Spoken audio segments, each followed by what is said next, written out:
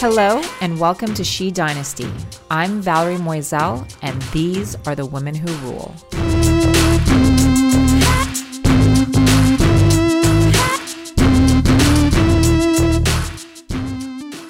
Hello and welcome back to She Dynasty.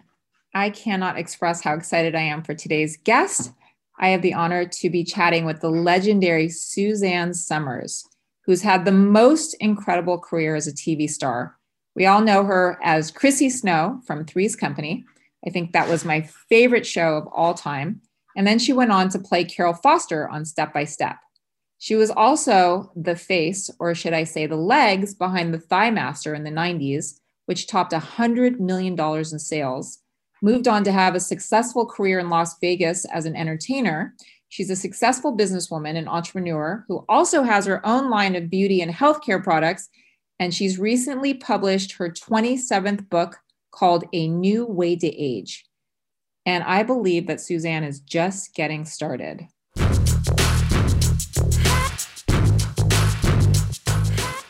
Hi there. Hi, Suzanne.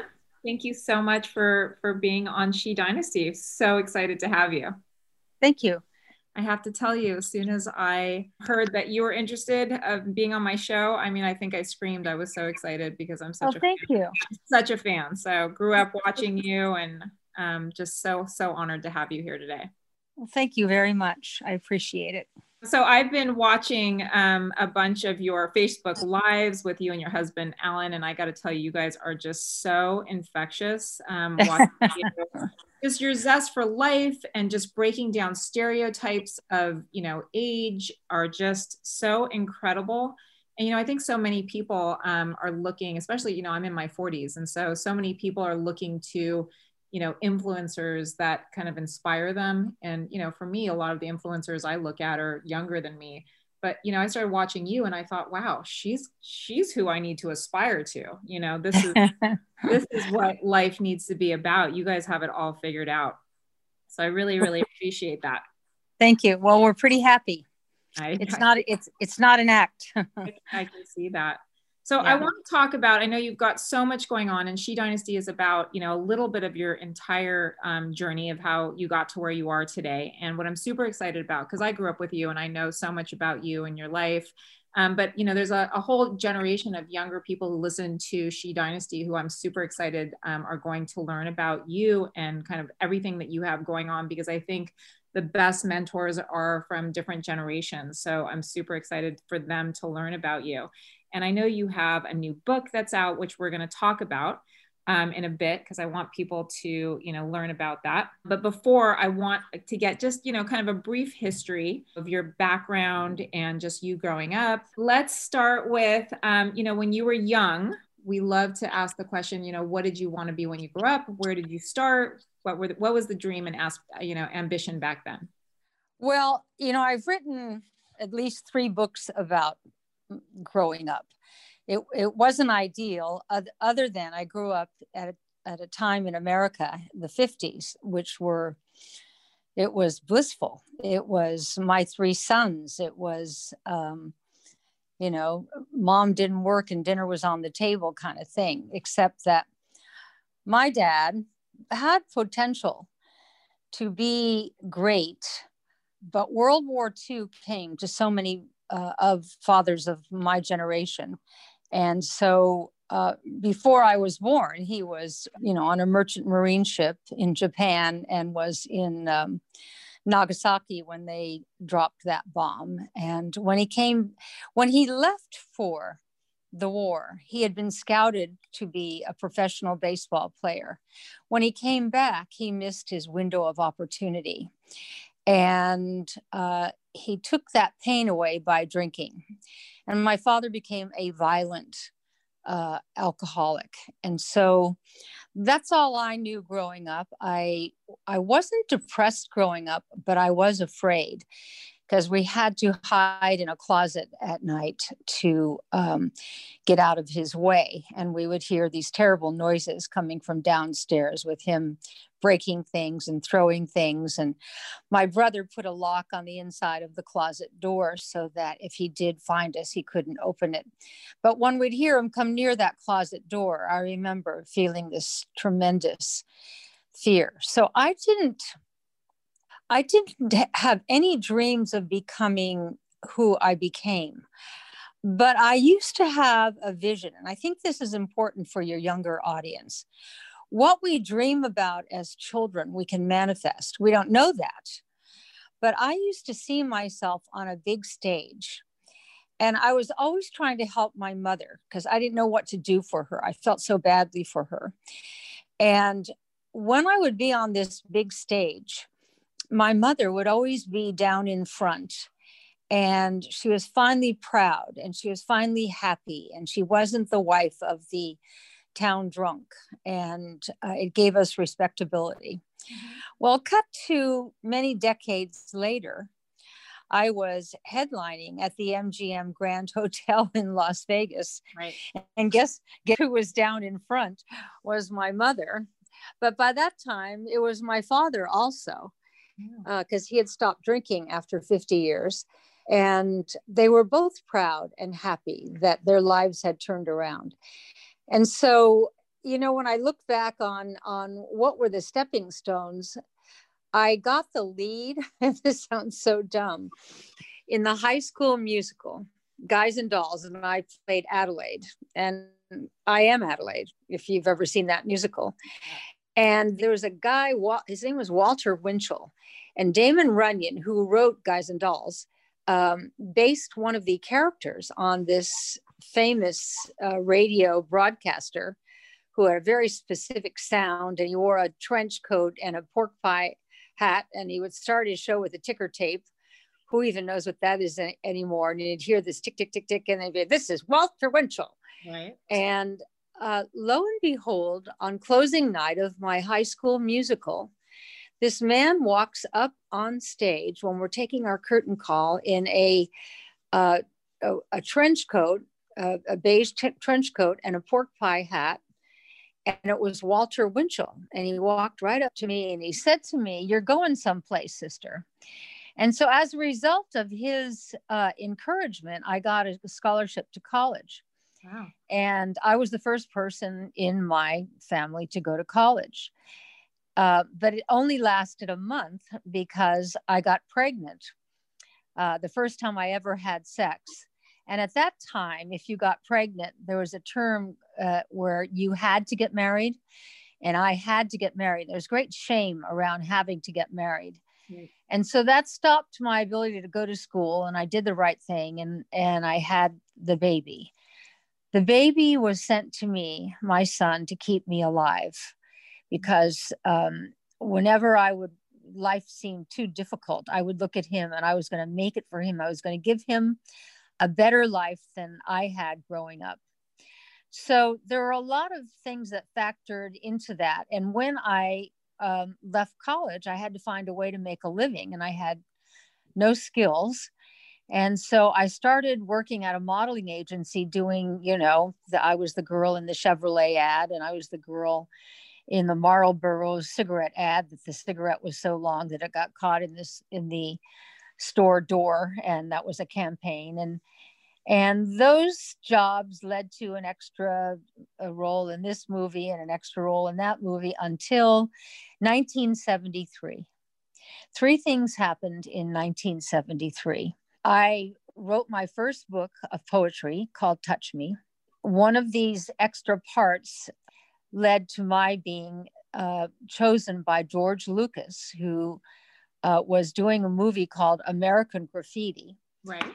And he hired me to be the mysterious blonde in the Thunderbird, which, even though it was only one night's work, the whole movie revolved around trying to find this blonde in the Thunderbird.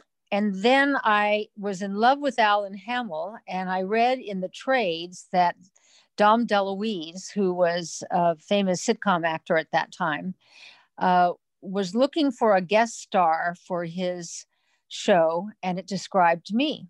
Small town girl, doesn't know who she is, doesn't know what she looks like. And I read that and I thought, that's me.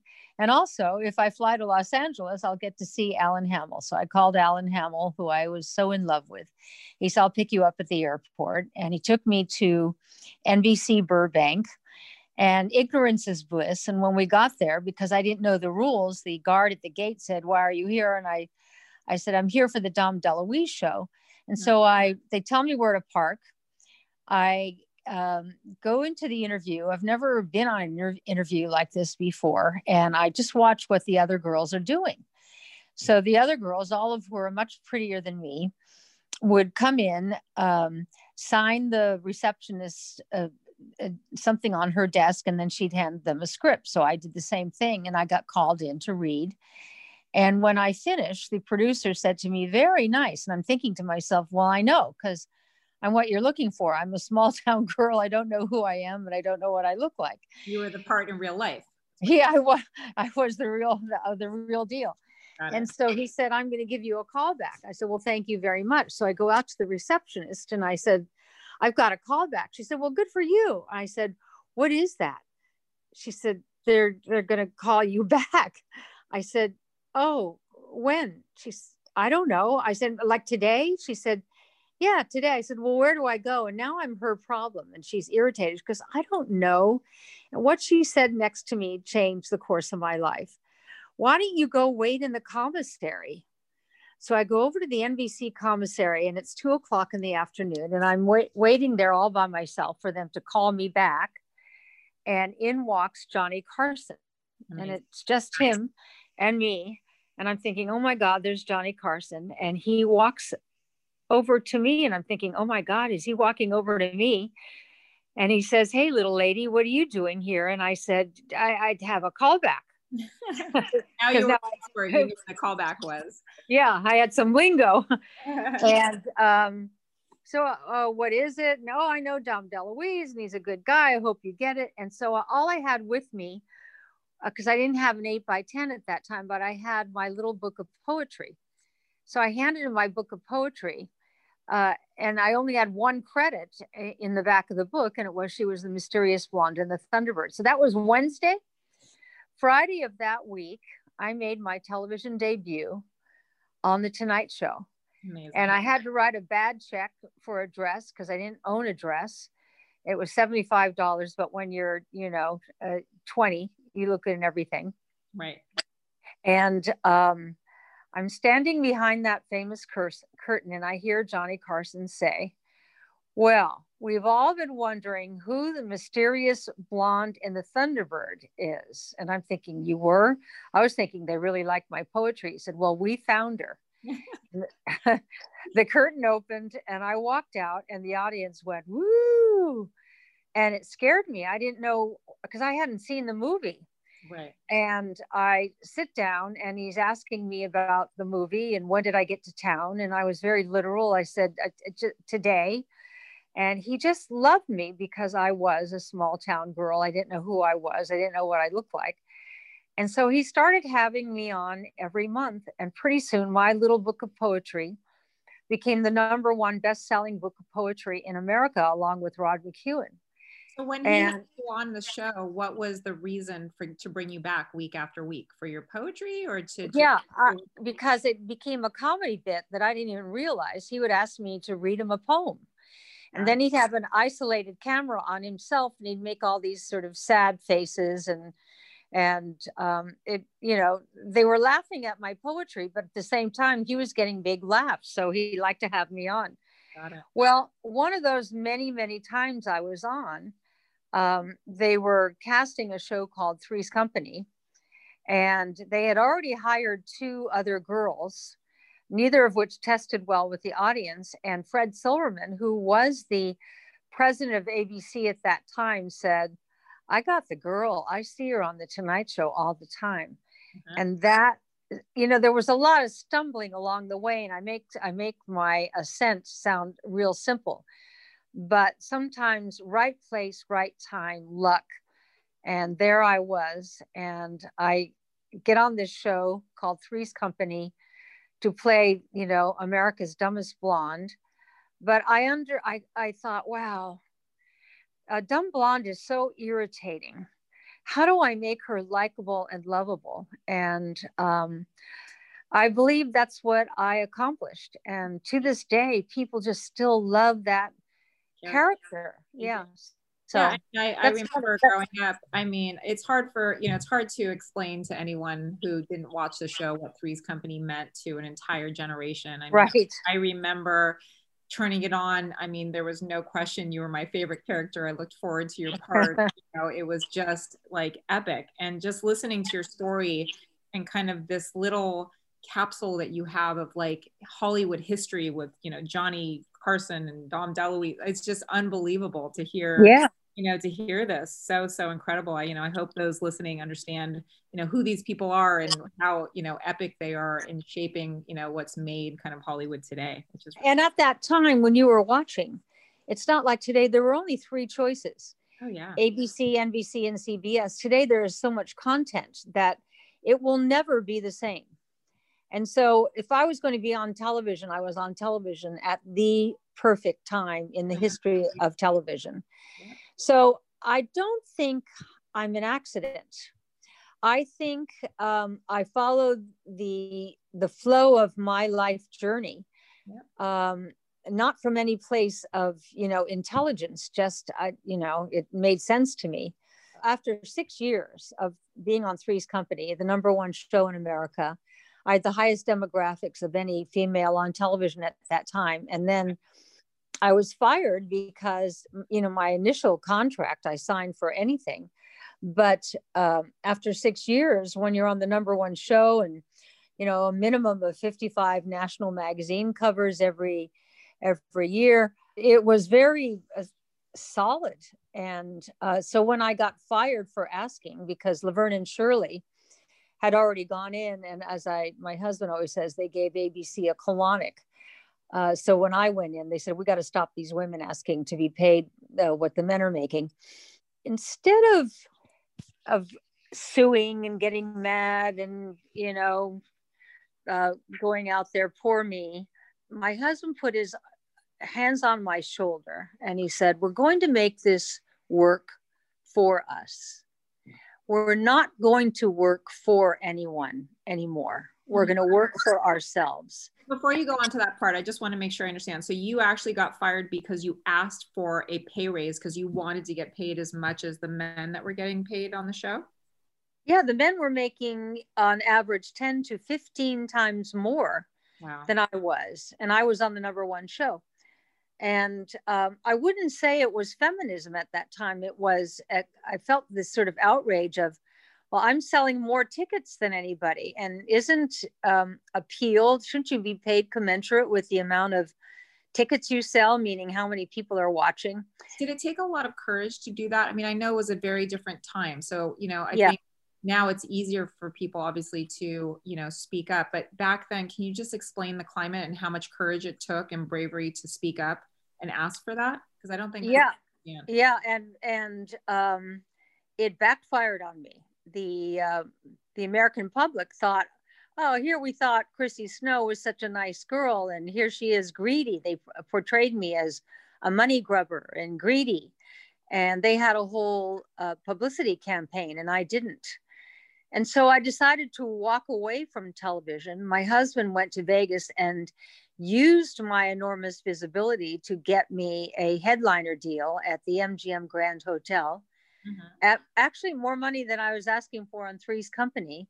Okay. And in 1987, I was named Las Vegas Female Entertainer of the Year, along with Frank Sinatra, who was Las Vegas Male Entertainer of the Year. Oh, so these are, I mean, it's kind of an incredible story. Yes, this is an incredible story. And then I took to live performance. I just loved it. And when television started calling me back, I didn't really want to go. And then a show by the name of Step by Step came along, which that was Tom Miller and Bob Boyette. And it was a sitcom where I would be married to Patrick Duffy, who was such a good guy. And so I got lured back to television with that show. And I think that ultimately was the right decision. It was time to go back and get that visibility again. So while I was, in rehearsals for Step by Step, and I can't remember, did I have 5 kids or 7 kids? I can't remember. It was the first sitcom about a blended family, which I had already lived with Alan's children and my son. Right. I had a lot of free time in my dressing room because they had to have the kids be in school. So I started writing books. And I wrote my first book, which was the book of poetry that Johnny Carson made famous. And then my second book was called Keeping Secrets, where I wrote the story of growing up with an alcoholic, violent father and having to hide in the closet, and ultimately the triumph of our family, that my sister became alcoholic and my brother became alcoholic and my younger brother became an alcoholic and a drug addict. And eventually everyone, well, my younger brother died, but the rest of the family sobered up and we triumphed. We went from the worst to the best. And then I became this famous person. And sometimes when I look back on my story, I have to pinch myself. And then once you've written a couple of books, you can't not keep doing it. So today, tell everybody how many books you've written, because it's astonishing how many you have. This most recent book, A New Way to Age, is my 27th book. Wow. And I've always got a book running around in my head. And I've been married and with Alan Hamill for 50 years. Incredible. And our marriage is, as you see on Facebook Live, which we do these cocktail parties every Tuesday and Thursday, and then I cook on Wednesdays. It's no act with my husband and I. We just are madly in love. Yeah, it's so authentic. And I highly encourage, I don't care what age you are there. It is so beautiful to see kind of the dynamic, the chemistry between you guys and how authentic it feels. I really encourage everyone to check it out. Definitely something.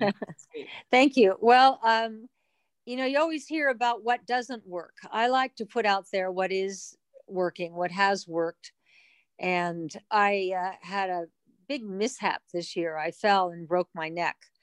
And Alan has taken care of me in a way that I would have expected, but it is so tender.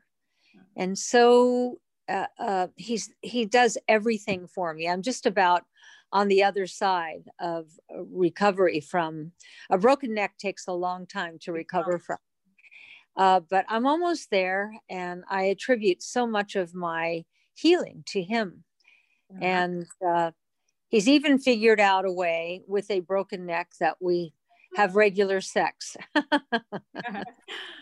love that. You talk about that so often. And again, this is what I love so much about you and your authenticity and breaking stereotypes. And, sex is something that even for me is, difficult to talk about. Like I'm often like embarrassed to talk about it. And so when I see you do it so like openly and effortlessly, it's really inspiring. And it makes thank you.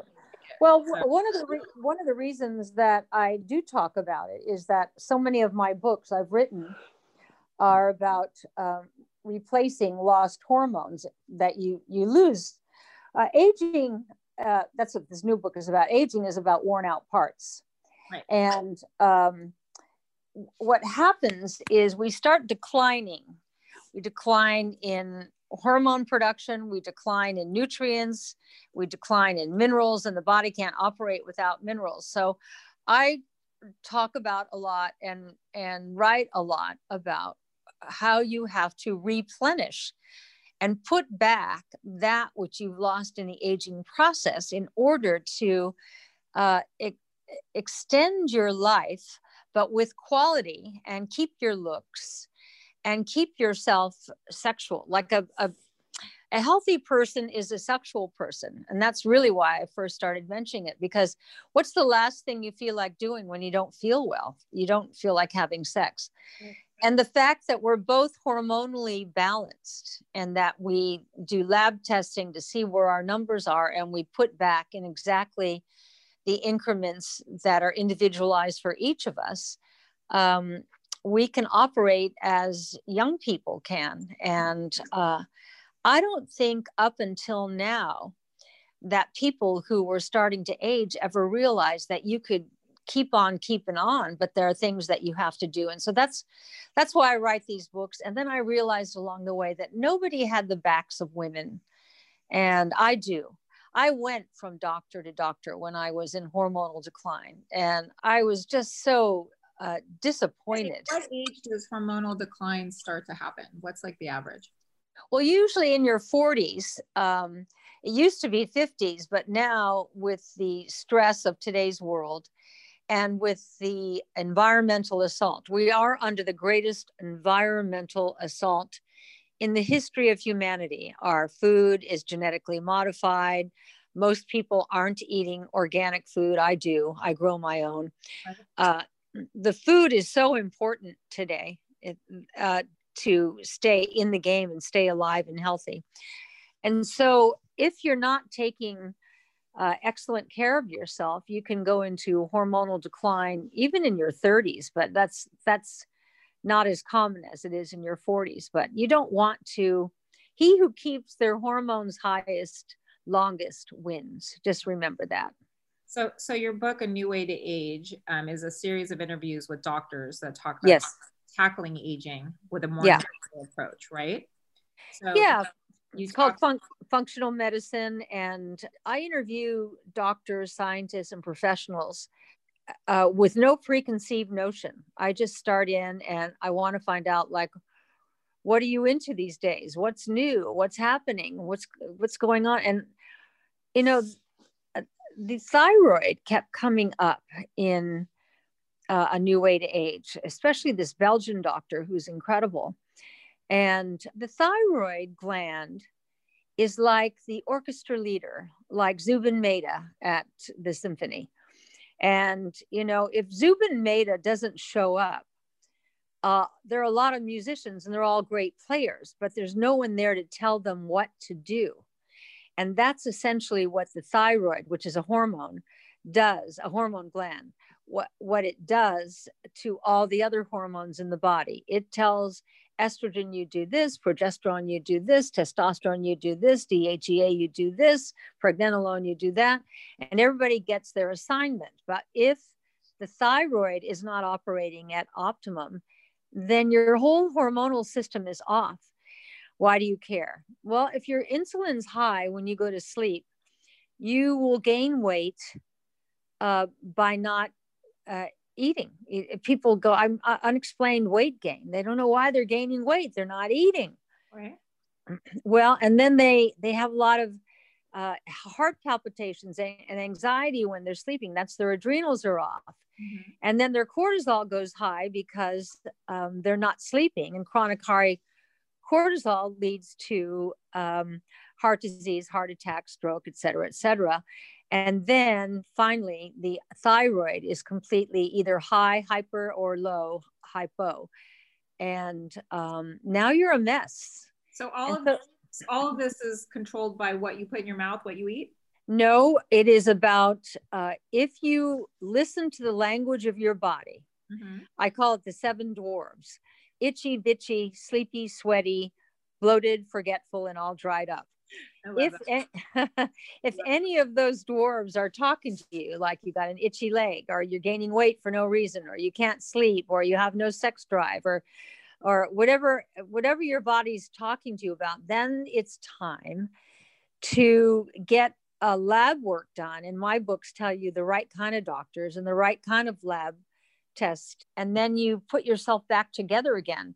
And then on top of that, if you eat well and you try to avoid chemicals as best you can, that's why I have a organic skincare, hair care, color cosmetic, household cleaning product line, because you don't want to get your body all cleaned out and then start adding chemicals to it, because you'll throw the chemistry off again. So that's a thumbnail of the work that I do in my books. But when you're there, you'll want to find this book. Sorry, pardon me? You're not a vegetarian, right? No. No, and not everybody should be. Some people do real well on a vegetarian diet. I don't. I like to have, meat or lamb at least once a week, and chicken and fish, and I eat a well balanced diet, and organic fruits and vegetables. And if you went into my pantry in my kitchen, everything is organic. I don't have anything there that's not organic. And I think it's why I feel so good, and I like the way I look. I'm proud of my age. I always thought when I was tell everybody how old you are, because I'm not sure people know on my show. Okay, I'm 74. Unbelievable. 74, and I'm liking it. I always thought when I was in my 70s I'd be old, and I am chronologically old. But you've seen me on my Facebook Live shows. Yeah. I'm not old. You're not old. You know what I mean? I'm not old. Like I said, I really encourage everyone to go and watch, because you just put out a zest for life that I think everybody should strive for. Like, you are kind of the gold standard of what we all want to kind of get to, I think. Oh, I hope so. Isn't that nice? So is everything that you're talking about, is this all about you talk about the importance of keeping your insides young? Is yes. This kind of, this ties into that? Yeah, you keep your organs and glands young and operating at maximum health. And if your insides are young, then it manifests on the outside, and you look better on the outside. So what is the hardest part about aging for you, if any? I don't, because we don't know when our end point is, do we? Nope. And I'm so loving my life. I love every day. I wake up happy every day. I don't want it to be over. So I want to stretch this out as long as I can. And so I do everything I can to have a long life with quality of life. You don't want to live a long time without quality of life. We see that all around us, aging people who are stooped over on their walkers. You want to have quality of life. And that's what Ellen and I have achieved together. You have. All right. I'm going to go into some quick rapid fire questions. Okay. What keeps you motivated every day? People like you who appreciate what I am trying to do and offering to women and men who want to do it a different way than those before us. How do you define success? If you love what you do, you are successful. Any notable women or female mentors in your life? My daughter-in-law, Caroline, who's the president of our company, is an extraordinary woman, extraordinary wife, mother, cook, and runs our business. And she does it all seemingly effortlessly. I know she works hard, but she's just at the right age. She's 50 years old and beautiful, and she's got it all going for her. So I admire her. Beautiful. What keeps you up at night? Not much keeps me up at night, unless it's my husband who gets frisky. And any advice looking back to your younger self? Anything you would have done differently? Yeah, I wish I had been able to see myself for who I was much earlier on. I had low self-esteem for the first half of my life. And I think that was because of the constant degrade with an alcoholic father. And sometimes the worst things in your life become your opportunities. When my child was 5, he was run over by a car and given a 50-50 chance to live. Wow. He had terrible nightmares after that. And I didn't know what to do. And I heard about the community mental health center that charged you according to your ability to pay. And I went there and I met this social worker who charged me $1 a visit for both of us. And that was my first foray into therapy. And therapy was life-changing for me. Love that. All right. Any advice to younger people kind of listening, starting on their career that, are super, entrepreneurial? I mean, one of the things that we didn't get to talk about, but, you are also a businesswoman. You have all of these products, and also in your past, you were the queen of the Thigh Master. Tell us a little bit about any advice you have for young people that are kind of starting out in business. Well, I only sell things that I love and that I believe in. And if you don't love and believe in your product, you'll never convince anybody that they need it. I think in today's world, being an entrepreneur is easier than it's ever been because of social media. And I'm able to bring in hundreds of thousands of impressions with every show that I do. And that's how I expose people to my over 1,000 products, organic products that I sell. Incredible. And how can people find your products if they want to go search them? Where is there a URL where they can find all your products? Yeah, go to SuzanneSummers.com. And on Tuesdays, Wednesdays, and Fridays, go to my Facebook page and watch the show. Yeah. So great. You're creating your own channel, your own network. And that's what we all can do now. This is a whole new ball game. It is. It absolutely is. Fantastic. Well, I still can't believe that I have the legendary Suzanne Summers on She Dynasty.